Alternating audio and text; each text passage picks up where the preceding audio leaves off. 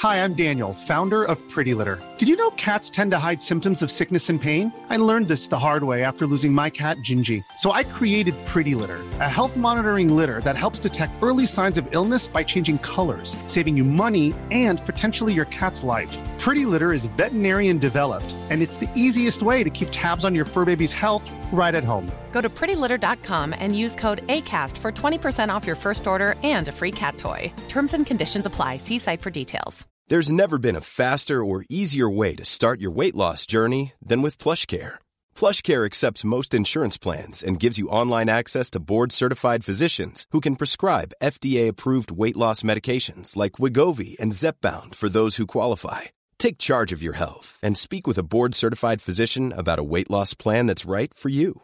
Get started today at plushcare.com/weight loss. That's plushcare.com/weight loss. plushcare.com/weight loss.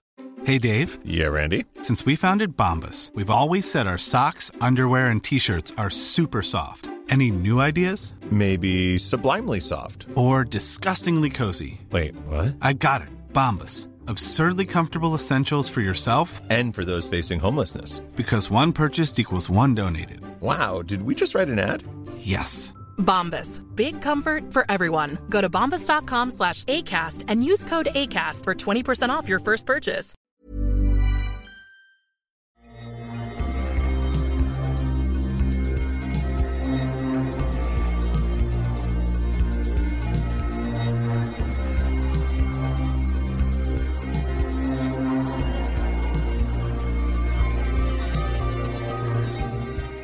Hello and welcome to Roll to Cast, a tabletop RPG podcast with both actual plays and interviews. I'm Chris, and this week I'm joined at the table by Sean. Hello. And Ellen. Hi. Following the end of Season 2's actual play of Vampire the Masquerade, we continue our inter-season content as we're joined today by a fantastic guest. He's a writer, game developer, community manager, marketing specialist, storyteller, plus so much more, and he's joining us all the way from sunny Melbourne, Australia. It's Brian Holland. Sunny with your tongue planted firmly in your cheek. Australian humour. Yeah. It's a little interstate humour for you guys. There we are. How are you, mate? I'm doing very well. Thank you so much for having me. You are one of a very select group of people who have used the contact feature on my website. So congratulations. Was that a test? Did we pass? Yeah, no, it's great to be here. I'm so excited to talk about my favorite thing, which is sitting around a table pretending to be a vampire. And a big fan of really diminishing my hobby into its most base form. So for a long time it was just like, sometimes you just want to hang out with your friends and pretend to be an orc for a little while. And it's just, we can veer away from that subject as well if you'd like. But it's all we do, really, isn't it? We just veer in and out. Yeah. It's about anything. But part of this is because we're an Australian podcast and you're an Australian working with a whole bunch, not just White Wolf, but a whole bunch of role-playing game companies. And we thought we'd throw a bit of light towards you, a bit of spotlight, and bit of sunny Melbourne light There towards you you. go. No, vampires hate that. Yeah, that's right. You fools. And talk about, you and how you got into the industry and your thoughts on the industry and all of that sort of stuff. Well, let me know how you want to begin. Like in David Copperfield it, or Let's start right at the start. How did you get into role-playing games? how to get into role-playing games? Oh, this is one of my favorite stories to tell. Not that I've told it on any other podcasts or anything. No, of course. I'll be checking. This is exclusive, ladies and gentlemen. This may surprise you and potentially some of our listeners to learn that I was a bit of a nerd in high school. No. And I know, right? Oh my gosh. But I was a nerd in high school and I played a lot of tabletop games and board games and such. But it was always like role-playing was always like this final frontier. It was kind of like this was still ripe in game shame era, like in the early noughties. Like this is long before Critical Role or any sort of popularization of tabletop. It was still like the gamers were still firmly in the basement. Yeah. But so me and my friends, there's no way we were going to play Dungeons and Dragons. Like we weren't losers. God, no. What we wanted was to play the D20 version of Star Wars. Oh yeah, that's much cooler. Yeah, no, so much cooler.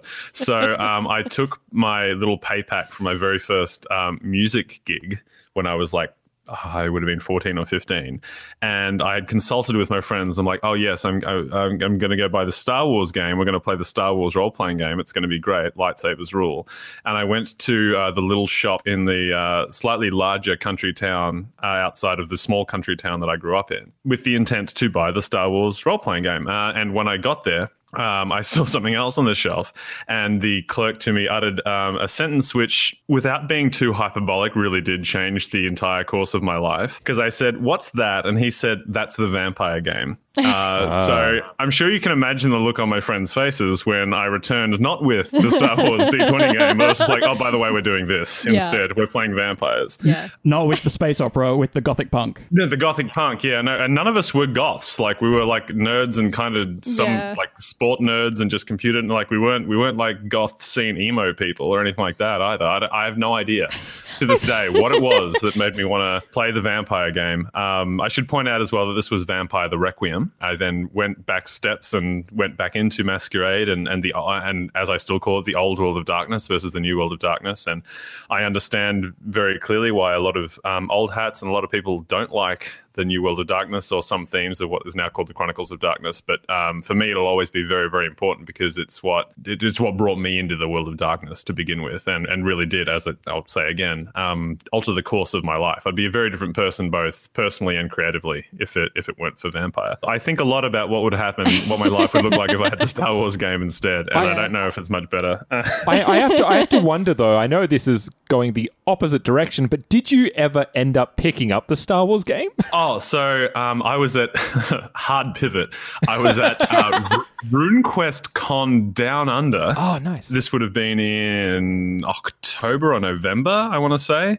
And there was a secondhand store, and they literally had that book. And I tweeted it saying, like, hey, this is the book that I nearly bought instead of getting Vampire. And a friend of mine like replied being like, oh man, like, I always wanted to play that game. I've never seen it anywhere, so I bought it for him. But yeah, no, I've never gone to it. I'm sure it's fantastic. I've played some Star Wars role-playing games. I love Star Wars very, very deeply. I do not think it at all works as a role-playing game. But, of course, if you touch that Star Wars book now, you'll enter an alternate dimension and you'll just ruin the fabric of reality as we know it. So best to stay away from it. I'm sure it's great, but yeah, I'll wake up from this dream. Yeah, I have a question. You made money from music at like age 14? Oh yeah, so I play the violin. I had, it was a gig that I think it was probably the first and only actual paying gig I ever had, was just playing some folk music at a pub in the, as I said, the small country town that I grew up in. And I think they gave me like $60 or something like that. And I had some other pocket money. This was before I was working. So it was a big deal. That's the other reason it was so like loose, that I didn't buy the thing that I'd built up to buy. I went and bought this other book instead. Yeah. I mean, like, we're all gigging creatives like here in this room, but I'm like, $60 for a gig, that's pretty good. And I'm like, I'm 24, right, not 14. Well, there's a similar point of entry. I'm the player of the three of us who knew World of Darkness and introduced it to these two, but I started with Requiem as well. Oh, really? That's so cool. What covenant do you belong to? Here's some really spicy content. Yeah, that's right. Here we go. Really niche people for a really niche audience. I'm a LS player. I always play the Second Estate. Yeah. How lovely for you. Yeah, that's right. You're playing Invictus by the sounds of things? No, not at all. I'm a Circle of the Crone, so I've got nothing to do with any of you. You probably really hate these words mean nothing to me. No. It's great. I mean, I still do get the trash talk element. You Invictus? It turns out that I'm a Gemini, so I have a lot of dichotomy, but my favorite things are like Lancashire Sanctum and Circle of the Crone were my favorite, just as the same way that Deva and Nosferatu were my favorite. I really like opposites, apparently. Yeah. So yeah, I got a lot of time for the Sanctum. Yeah, beautiful. Oh wait, you're a legit Gemini, as in real life, yeah. Oh, okay, same. Yeah. Snapsy. Twinsies. Good. Bit of horoscope humor for you there. Yeah, I hit my Saturnalia this coming Saturday, so I'm looking forward to that. Oh my goodness. Well, congratulations. I'm sorry, I'm not dreading it at all. Brian, if you're a Nosferatu Deva lover for Requiem, what clan do you enjoy in Masquerade? My excuse for this, ironically, is that I'm Gemini, so I can never make my mind up. Very it good. really depends. I see through that. Yeah.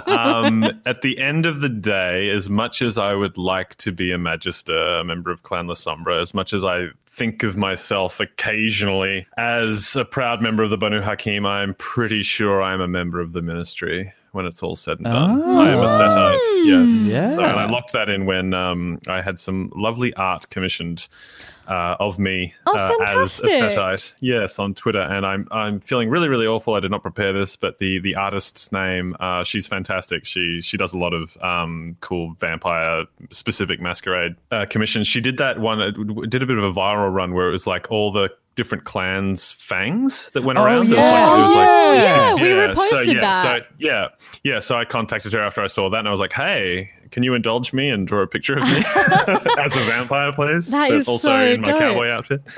Yeah. What is it about? Like because you said you steered away from Star Wars and brought vampire, and that's what started your love of it. What is it about the vampire system that actually drew you to it and kept you playing? Geez, that's a lot. I know. So the perplexing thing that I can probably one day unpack in therapy is that vampires, when I was a child, used to scare me beyond belief. Like absolutely just terrified of vampires, like based on nothing, obviously. Then, I don't know, there was sort of like that alluring thing of reclaiming that fear maybe. In terms of what had me sticking with it, I do really think it was the way that it had been written and helmed, at least Requiem, by the masterful Justin Achille, and the foundations that have been laid for it by Mark Rein-Hagen and the original White Wolf team, was that it's just so based on story. And I think, there's nothing I can say that wasn't already so brilliantly explained in the World of Darkness documentary, which you can catch on Amazon Prime. Also, if you're in Australia, you can catch it on Amazon Prime, and I highly recommend it because it does a deep dive on the history of the World of Darkness and vampire. It's very much worth the watch. But it's the same. It is the fact that it really the game cared about character and story, and it put that at the forefront. So much so that when we started diverging and playing other games that maybe were more focused on, your combat ability and killing monsters to get treasure and experience points, that we still, at least my core group and me as a game master, would always come back to like, well, this needs to be about story first, because without context, we're just rolling dice and putting numbers down. And there's nothing wrong with that if you want to do that, but that's just sort of what I think will always have me bringing back to Vampire, is the ability to tell these stories about people. Because I firmly believe that no matter what story you tell or what you write about, whether or not they're humans at all, it's unavoidable to write about the human condition. And you're always telling stories about, and then this goes much deeper into just what I like about horror as a genre, I suppose, as well, which is that the best horror, I think, tells a story that would work regardless of whether or not it had the horror template cast upon it. And what the best horror does is it uses horror as a lens to enhance those otherwise already very good stories. And I think that's one of the reasons Vampire will always be a part of my life, and definitely the lives of, hundreds of thousands of other people across the globe. And you kind of go into the idea of V5 and emotional storytelling in an article for Good Games, didn't you? Before I worked for the World of Darkness team at Paradox, I was at Gen Con for the second time with Good Games, who I still do work for, mainly in their head office doing content. And yeah, I did a interview with some of the creative team, the Martin Erickson, who at the time was the lead storyteller, and my now boss Jason Carl, about V5, and we talked a lot about that. Also, Kenneth Haidt popped in randomly, which was really great because he's just quite a big name in the industry, and it was great. He was literally like wandering past and said hi to Jason. I think they just invited him to sit down, and I was there like halfway through the interview being like, oh, okay, this is fine. Cool. Hey, bro. I haven't prepared. Can I ask you some more questions? Yeah. It's such wonderful kismet that there's this interview of you with the Vampire creators, and then now you get to be involved in it. Like, what was the bridging steps there from being like, oh, this is really cool, to like, this is still cool, but now I'm in it?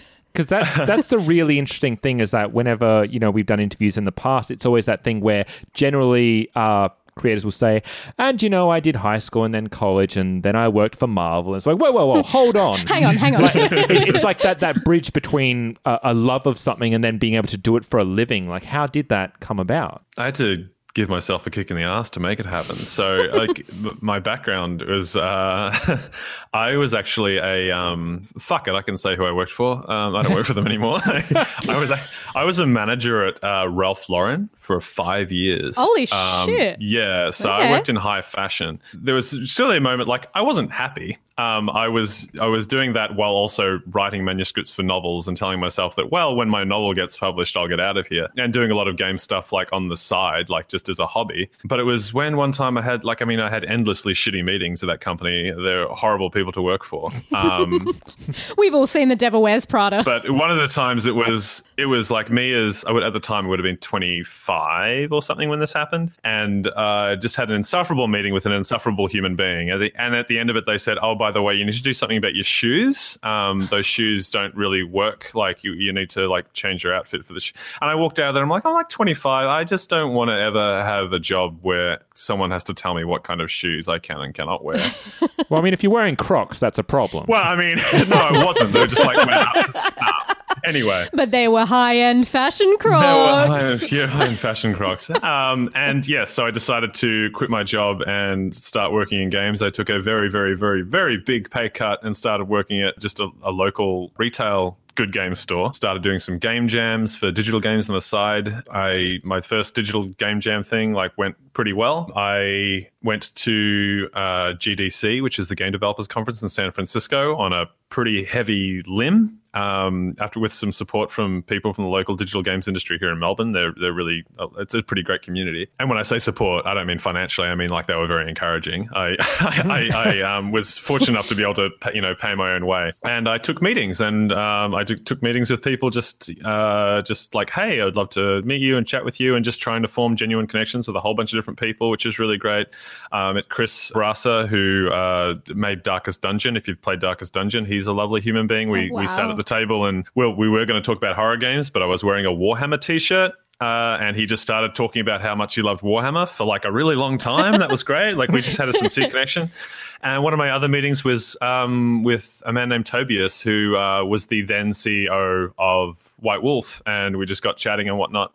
And we had a nice chat. And then a few months later, he just happened to email me saying hey, would working with us as a community manager be something you might be interested in? Yeah, so I guess things sort of happen slowly in a whole bunch of ways.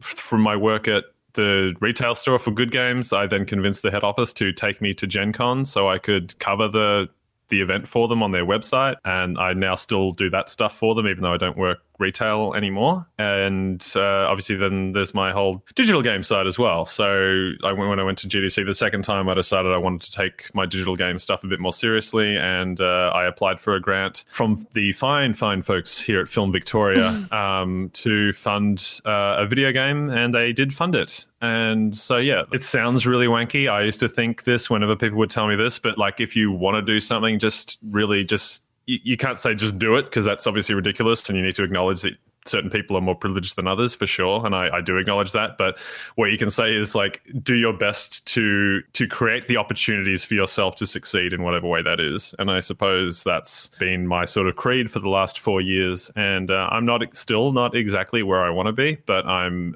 way away from being told what shoes to wear. Yeah, you got to go into the store, you got to pick up the vampire book. Yeah, exactly right. Yeah. I mean, you adhere to the practice that gives actors like us kind of the most anxiety, which is networking. I hate it. You network. Yes, You network well. I love being told what shoes to wear. Yeah. This isn't the life for me. Yeah, networking was definitely scary, but once you sort of realize that the nice thing about the games industry is that the majority of the people have very similar backgrounds in terms of just having a passion for games. So if you just hit someone, send someone an email or DM them on Twitter being like, hey, so you're going to be at Gen Con as well. I like this thing that you did, would love to buy you a coffee and just chat about the industry or whatever. The majority of people, assuming they have the time, will be like, yeah, that sounds great. And you should approach networking from a position of wanting to make a genuine connection with somebody. I've got some real horror stories of like, hey, that's a great example of what not to do when you're trying to network. Yeah. So not from me, from what I've witnessed, to be like, cool, I don't ever want to be that guy. So instead of wearing a Warhammer shirt, I should just go in with a shirt that says, I love being in stuff. Completely unrelated, Brian. Can we buy you a coffee sometime? Sure, you can come over to Melbourne. I believe our borders are totally open right now. I have a question about, because you really love horror, and it seems to be a kind of like a through line in most of your work. I actually, literally just before we started, I finished playing your 2 text games. Oh shit, really? Yeah. I was like, wow. Okay. I finished work and I'm like, okay, I had read about the games and I was like, I wonder if I have any time to play at least one before our interview today. And then I played them both because they were really compelling. Oh, that's good. One of them I think is better than the other. Whisperwood nearly made me shit my pants. There was just one audio cue. I was like, when the window smashes in Whisperwood. Yeah, not cool. That was very cheap of us. Not cool, dude. It wasn't, no. But there was something, like, I know it's probably because it was you starting out making games, but there's something so compelling about horror and the text game genre, like, because you're just running wild with imagination. Yeah. Is there anything, like, specific that you like to do to really kind of induce horror in people, apart from break windows and so make you turn out the lights? Horror really exists in one of 2 camps. I've tried to define this before. I'm like a armchair horror academic. So there's reality-based horror and there is supernatural horror. They're 2 very, very broad concepts. And because of this natural dichotomy is why horror as a genre is often so polarizing, because we are not all scared by the same things. I firmly believe that the deepest terror is like the fear of the unknown, and that is also a very broad thing. But for me, that just comes right back to the fear of darkness. And I grew up in a house that, for all intents and purposes, was in Blair Forest from the Blair Witch Project. We were surrounded by natural bushland for like 3 kilometers in every direction. So I pointedly didn't watch the Blair Witch Project until I was, I thought I was old enough. I wasn't. I was 16.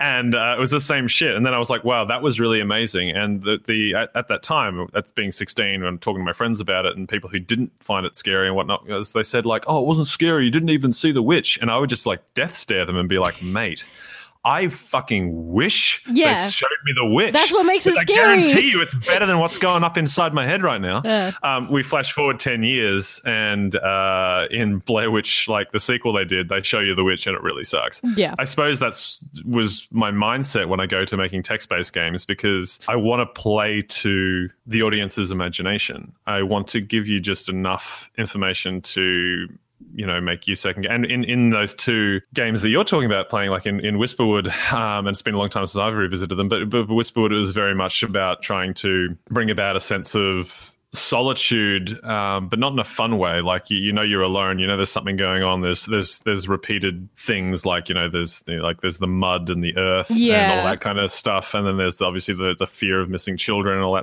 that kind of thing. And then Doom, D-U-M-E, which is the other game that you're talking about. That was more. That was a very cathartic game for me. That's like I'd gone through a pretty weird breakup, but I also wanted to. That was my first time experiencing. Like, cool. I want to write a game about romance, but can I do that through the lens of horror? And if so, what would that look like? And what it ended up looking like was a much more linear experience, but it was the same type of deal, I suppose. That I tend to come back to things that scare me. People might call me somewhat repeatist or like some sort of a hack for doing that, because you might notice trends in the horror stories that I tell, but I don't think there's any point in me trying to use horror to explain something that doesn't scare me, because then I don't understand how to do it properly. Yeah, interesting that you said that, like, it's, reality versus supernatural, because like both of them were both, I felt. Whisper would like hit something very spooky for me because I'm always very scared of the idea of losing sense of self, which is, I guess, really cool thing about Vampire and Call of Cthulhu is that, you know, you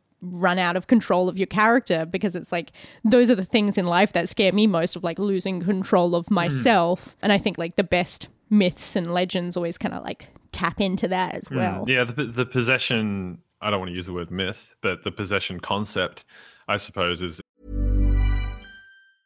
Hiring for your small business? If you're not looking for professionals on LinkedIn, you're looking in the wrong place. That's like looking for your car keys in a fish tank.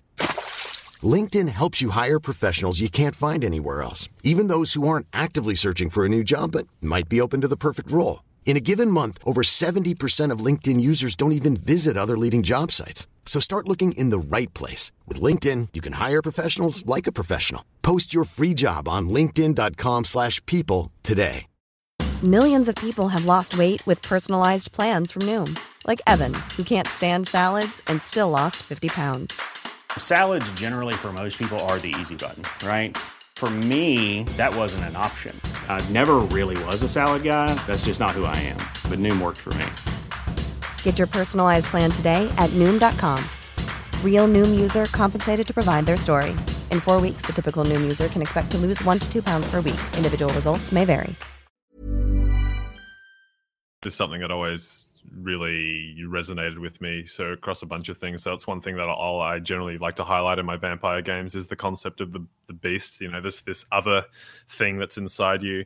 And Cthulhu can do that in a whole variety of ways as well.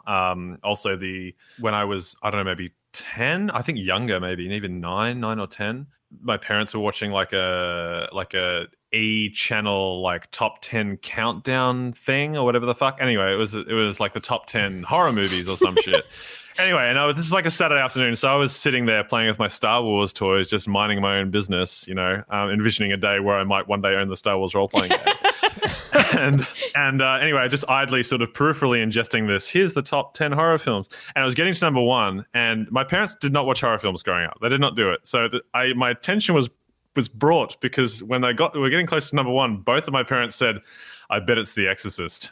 And I was kind of like, wait, since when do you two know enough about horror films to then just be like, I know what this is? And also, what is The Exorcist? And I happened to look up and see, I don't know, like a 5-second clip of Linda Blair in full demon possession mode, which was... That 5-second clip was the scariest film I've ever seen. There was only a few times in my life I can actually recall being so scared that I could not sleep, and that was one of them.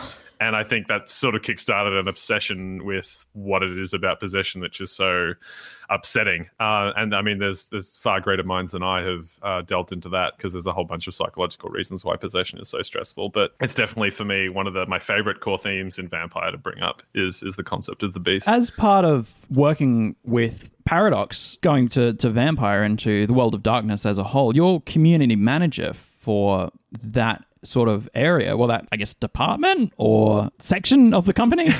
What does that entail? What is involved in that? So, yeah, a community manager. So I'm part of a team. There's Alessa, she goes by Alessa Malkavian, who's our Latino America ambassador. And then I report directly to Martina Zik. She's known as Outstar. Yes. On YouTube. Everyone knows Outstar. So she's my direct boss. And then she's just come on recently. And then obviously there's Jason Carl, who's the brand marketing leader. So essentially a community manager acts as sort of like a bridge between developers and the people who play the games. So if you've ever like tweeted at Bethesda or at Blizzard and had a response, like the response you get is from their community manager, or generally managers. There's usually quite a few of them. They essentially exist to help deliver information both ways. So a lot of my job entails, stimulating conversation, gauging fan sentiment, communicating that back to the devs, when things are really well received or when things are not as well received, those kind of things. Like very rarely will I actually, go through and minutely respond to everything that I see online, but I'll be reading everything that I see online and then helping pass those things on. So it's really just It's a lot of smoothing. It's like giving a lot of the consumers a presence as well in their online spaces, which a lot of people, I know when I'm a fan, I find that very validating to have somebody from the team like in my Discord channel or, in my Facebook group. I think that's really good. It's a sort of a position that's come up in the games industry like in the last 10 years as online players become more and more prevalent. But yeah, that's sort of my day-to-day in terms of what I can talk about right now. That's what I do. That's what I do. Absolutely. There's a lot of things that go on behind. And, so you get all the weird questions from people who are just absentmindedly on Twitter. My Facebook message requests inbox is a minefield. That's all I'll tell you. Okay. Yeah. I mean, feel free to tell me to fuck off. But we had a question in our game which came up from a player, which was, do they brush their teeth? Do Kindred brush their teeth? We had a scene where our characters walked into the bathroom and we found a bunch of toiletries, and then there was about a 2-minute kind of discourse between the three of us going, do vampires brush their teeth? Yeah, it really threw us through a ringer because we're like, I don't know, would they get stained from blood? They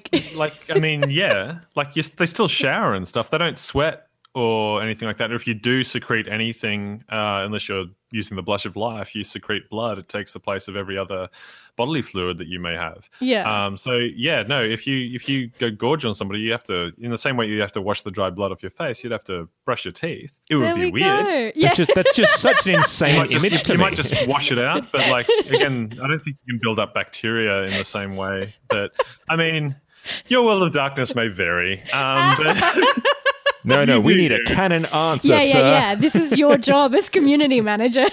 No, look, I will bring that up with the brand editor, Karim Wamar, and I'll ask him. It's what everyone wants to know. Thank you for that. I'm so sorry.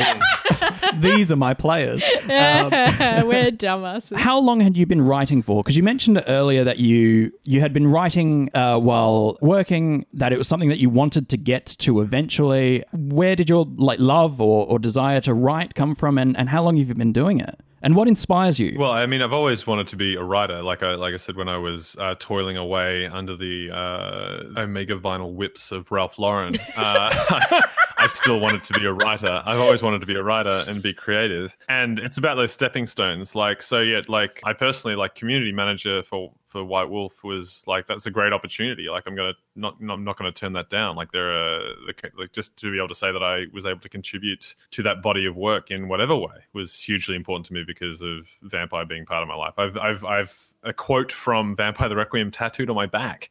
It's very important to me. Which quote? In a lot of ways. If you don't mind me asking. It's delightfully emo, as you might think. The quote on my back is, "For now, though, would you like to dance?" Which is from the intro. I mean, flash forward to.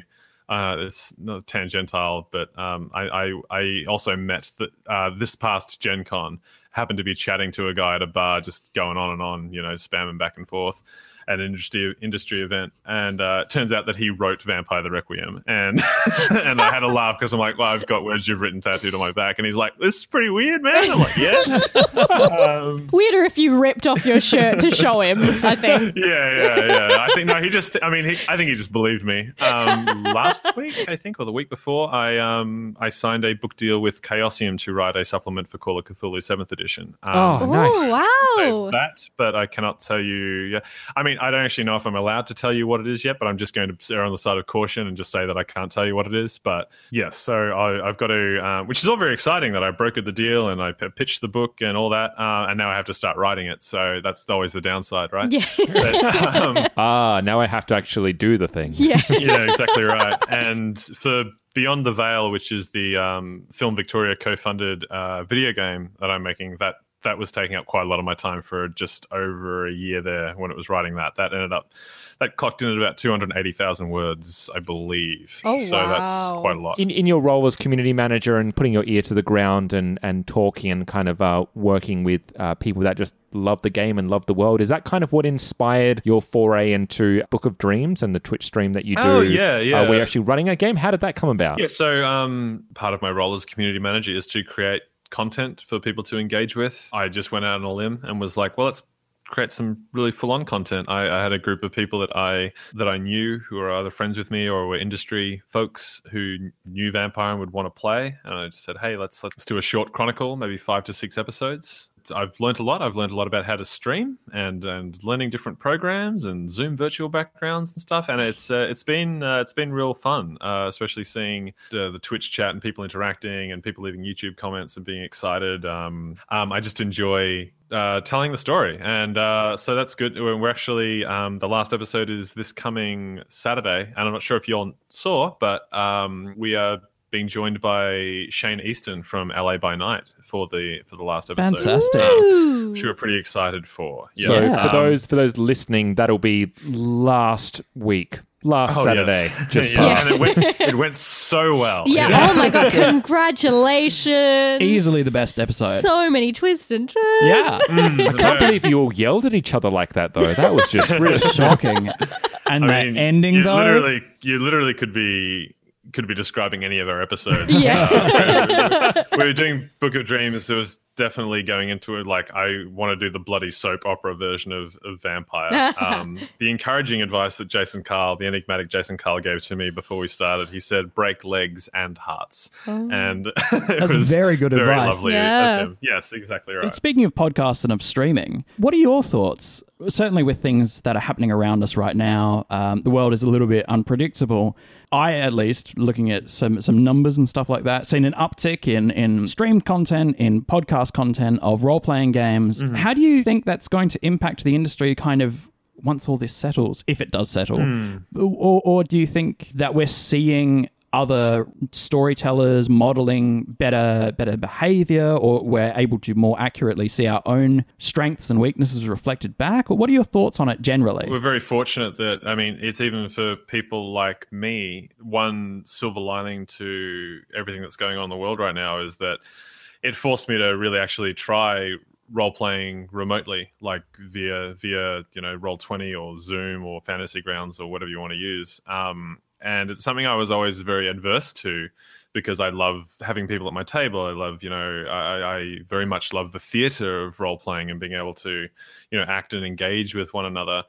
And I found that particularly when using something like Zoom to complement whatever tool you're using to track your character sheets and roll your dice, it's actually far better than I thought. And even doing something like Book of Dreams probably wouldn't have come about necessarily had I not thought like, hey, it's apart from having to tee up time zones, this is almost in some ways more convenient with our busy lives than a regular in-person meetup would be. For instance, like as I said, because I'm running a pretty epic Call of Cthulhu campaign in my own time at the moment, and it's really nice to log off and just, I'm already at home. This is great. I just have to walk over there and I'm on the couch. I don't have to worry about like getting home or anything like that, or dragging my books across town, my precious books. Or someone bringing snacks. There's always a snack person. Yeah, exactly. You love bring a your own snack break. I imagine there's a lot of people that are trying it for the first time and discovering that it works, and I think there could be people as well that are trying role-playing as well for the first time and engaging in some of these, like a lot of people have a lot of time on their hands, so maybe they're checking out something like LA by Night or the Stream of Chaos for the first time to get some extra content in terms of storytelling and engaging with stuff. I know there's plenty of people that watch streaming shows and even audio casts. Like even with Book of Dreams, we've got people that watch it who do not play Vampire, who do not know anything about Vampire. All they need to know is like, I know what a vampire is and I understand that there are dramas happening right now. That's fine. The thing I loved about Book of Dreams is that even though it's like recording remotely and with Zoom backgrounds, everyone's still dressed up. And like, I definitely picked my clan, like Toreador, very well because I love the aesthetic. But like, there's a huge community. The community of Vampire the Masquerade is really present, and like people love to dress up and engage, and like I've been dabbling a bit with the 13 clan challenge, but like it's so active and present online. And do you know why that is? Do you have any theories to why people really love to get engaged and not just play the game but then dress up or get art commissioned of their characters? They're just put tattoos on their back.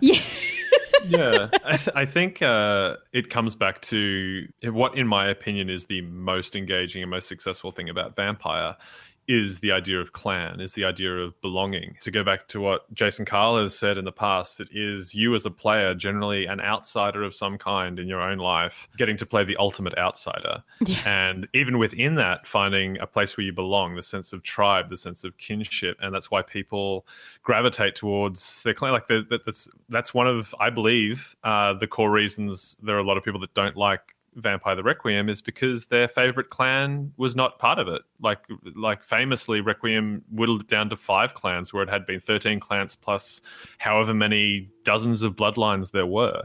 So I totally understand when someone was like, hey, this is what I identify with. These are my people. And now it's not there. Well, I don't want anything to do with that.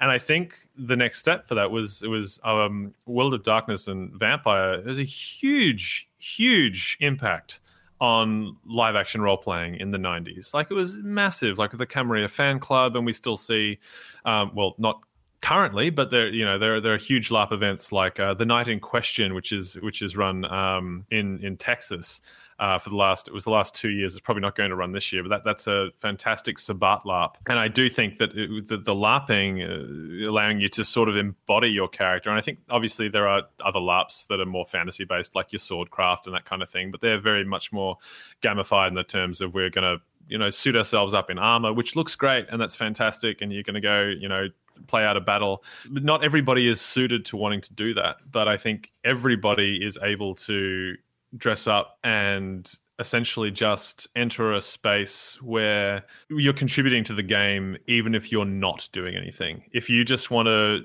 be a character, if you are a Malkavian and you are dressed up as your Malkavian and you're in your Malkavian headspace and all you do is loiter by the door and drink a glass of wine, you are contributing to the game. And I think that it's just another layer of how people want to express themselves. Like, I mean, with Book of Dreams, that was never part of our initial plan. It was literally, we did our first tech rehearsal to make sure everything would work, which was the day before the first episode.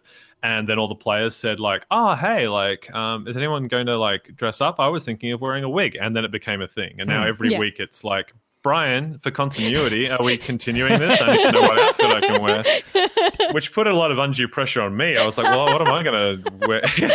That's fun. I quit a job in fashion for this. Yeah.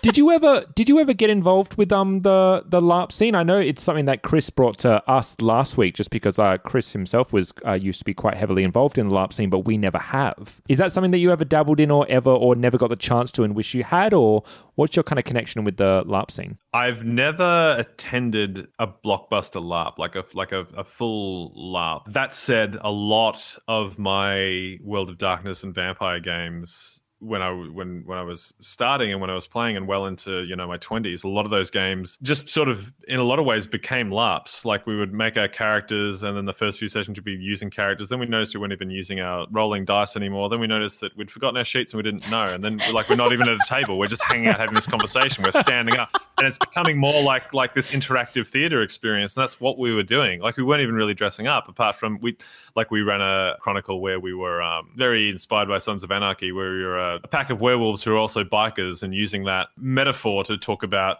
your birth family versus your chosen family. And because you see that in the bikie culture, but also in the idea of being a werewolf and having a pack versus having like birth parents and birth families, and what is the difference there? So like when we did that, we got to a point where we were just like, hey, yeah, we on for Let Freedom Roar on the weekend? And they're like, yeah, cool. I'll remember your sunglasses and your leather jacket, because everyone was just wearing a sunglasses and leather jacket because that's what everyone was doing. And that's like, and it makes a big difference. I would encourage everybody to check out the Kickstarter video for Mind's Eye Theatre, which was done by Night Studios. That is the video that first made me really want to LARP, but also made me terrified to LARP, because I was like, I really want to do that, but I don't want to do it if it doesn't look anywhere near as good. It needs to look exactly as good as this does. Yeah. And I suppose the fear of LARP is like, I don't know if you've ever been to a costume party where like a couple of people really half-assed it, and it's kind of like, you're kind of letting down the vibe, bro. Yeah, like, this is my whole... You definitely don't want... Yeah, my nightmare. You want in a LARP, everyone needs to be, in my mind at least, for it to be good, everyone needs to be on the same wavelength in terms of how serious this game is going to be taken. And whether or not, when I say seriousness, I mean just a respect for what is happening. Like, I'm sure we've all played games with people that are taking the piss out of the game as you play it. And it can, with a game like Vampire, I think that is very antithesis of what we're trying to go for, I would say. At least for me, when I'm running a game, like there needs to be a level of sincerity present. Even if your character is not sincere, you as a player need to be. Yeah, there's definitely a social dynamic of cohesion around games to make them really successful. As a former LARPer, I can tell you. Yeah, that's it. Once a LARPer. I can absolutely understand the concerns of not everyone being on the same page. It occasionally happens, but it's good when everyone is. It's one of the best things to do. I am trying to encourage these two to give it a shot as well. I would love it, like, because I love obviously to dress up, and I take that really seriously. But like, if I was speaking with my fangs in, it would cause me to have a lisp, and I just couldn't take myself seriously after that. I'm going to take Brian's advice and just, be near the door and just get drunk on wine. Hey, yeah, if I've got my fangs in, then I have an excuse for not talking the whole time. You don't always have to have your fangs out either. Like, it's my long-awaited appointment at the fangsmith is the next thing coming up. But no, you can just not have your fangs in. I don't think I can live my life that way. Okay. I'm ride or die. You've played, obviously, Werewolf, but do you have any other favourite World of Darkness games, whether it's from, what I would call the old World of Darkness or the new World of Darkness? Oh, yeah. I should have sent you all a photo of my bookshelf before we started this, just for context. But yes, no, I think I've got every single book that was printed for the new World of Darkness line. And I have a significant number of old World of Darkness thing and everything for V5.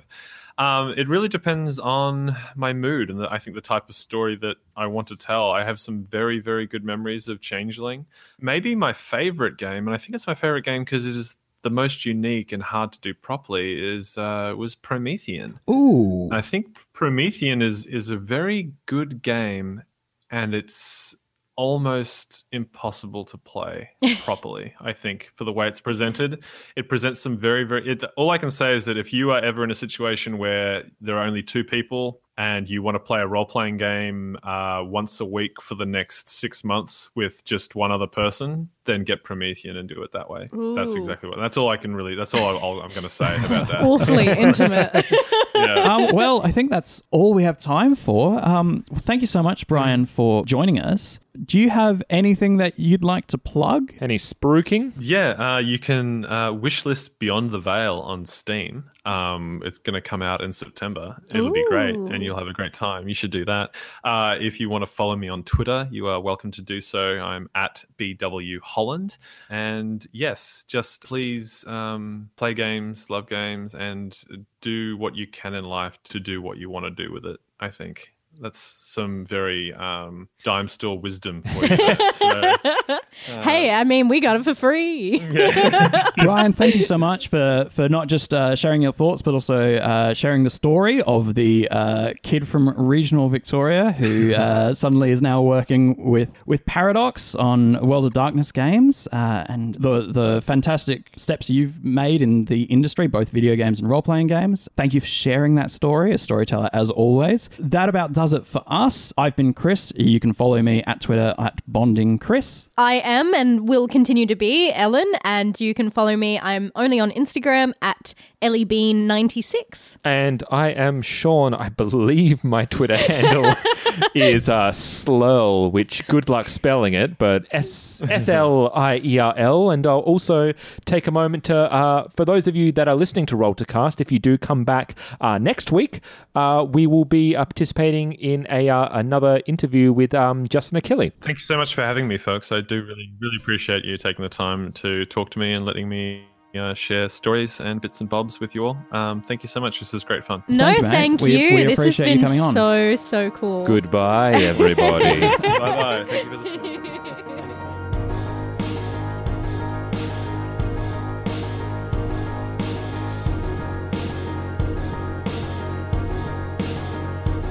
You have been listening to Adelaide by Night, which is a Roll to Cast production. The best way to find us is on Twitter, Discord, and our Patreon. All our podcasts are on Acast, Spotify, YouTube, and all good podcatchers. You can support us on Patreon at patreon.com/rolltocast.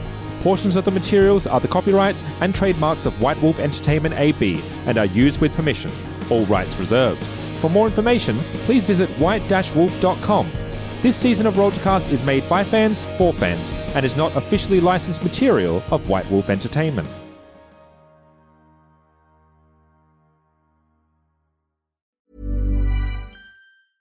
Even when we're on a budget, we still deserve nice things. Quince is a place to scoop up stunning high-end goods for 50 to 80% less than similar brands. They have buttery soft cashmere sweaters starting at $50, luxurious Italian leather bags, and so much more. Plus, Quince only works with factories that use safe, ethical, and responsible manufacturing. Get the high-end goods you'll love without the high price tag with Quince. Go to quince.com/style for free shipping and 365-day returns. Even when we're on a budget, we still deserve nice things. Quince is a place to scoop up stunning high-end goods for 50 to 80% less than similar brands. They have buttery soft cashmere sweaters starting at $50, luxurious Italian leather bags, and so much more. Plus, Quince only works with factories that use safe, ethical, and responsible manufacturing. Get the high-end goods you'll love without the high price tag with Quince. Go to quince.com/style for free shipping and 365-day returns. Hi, I'm Daniel, founder of Pretty Litter. Did you know cats tend to hide symptoms of sickness and pain? I learned this the hard way after losing my cat, Gingy. So I created Pretty Litter, a health monitoring litter that helps detect early signs of illness by changing colors, saving you money and potentially your cat's life. Pretty Litter is veterinarian developed, and it's the easiest way to keep tabs on your fur baby's health right at home. Go to prettylitter.com and use code ACAST for 20% off your first order and a free cat toy. Terms and conditions apply. See site for details.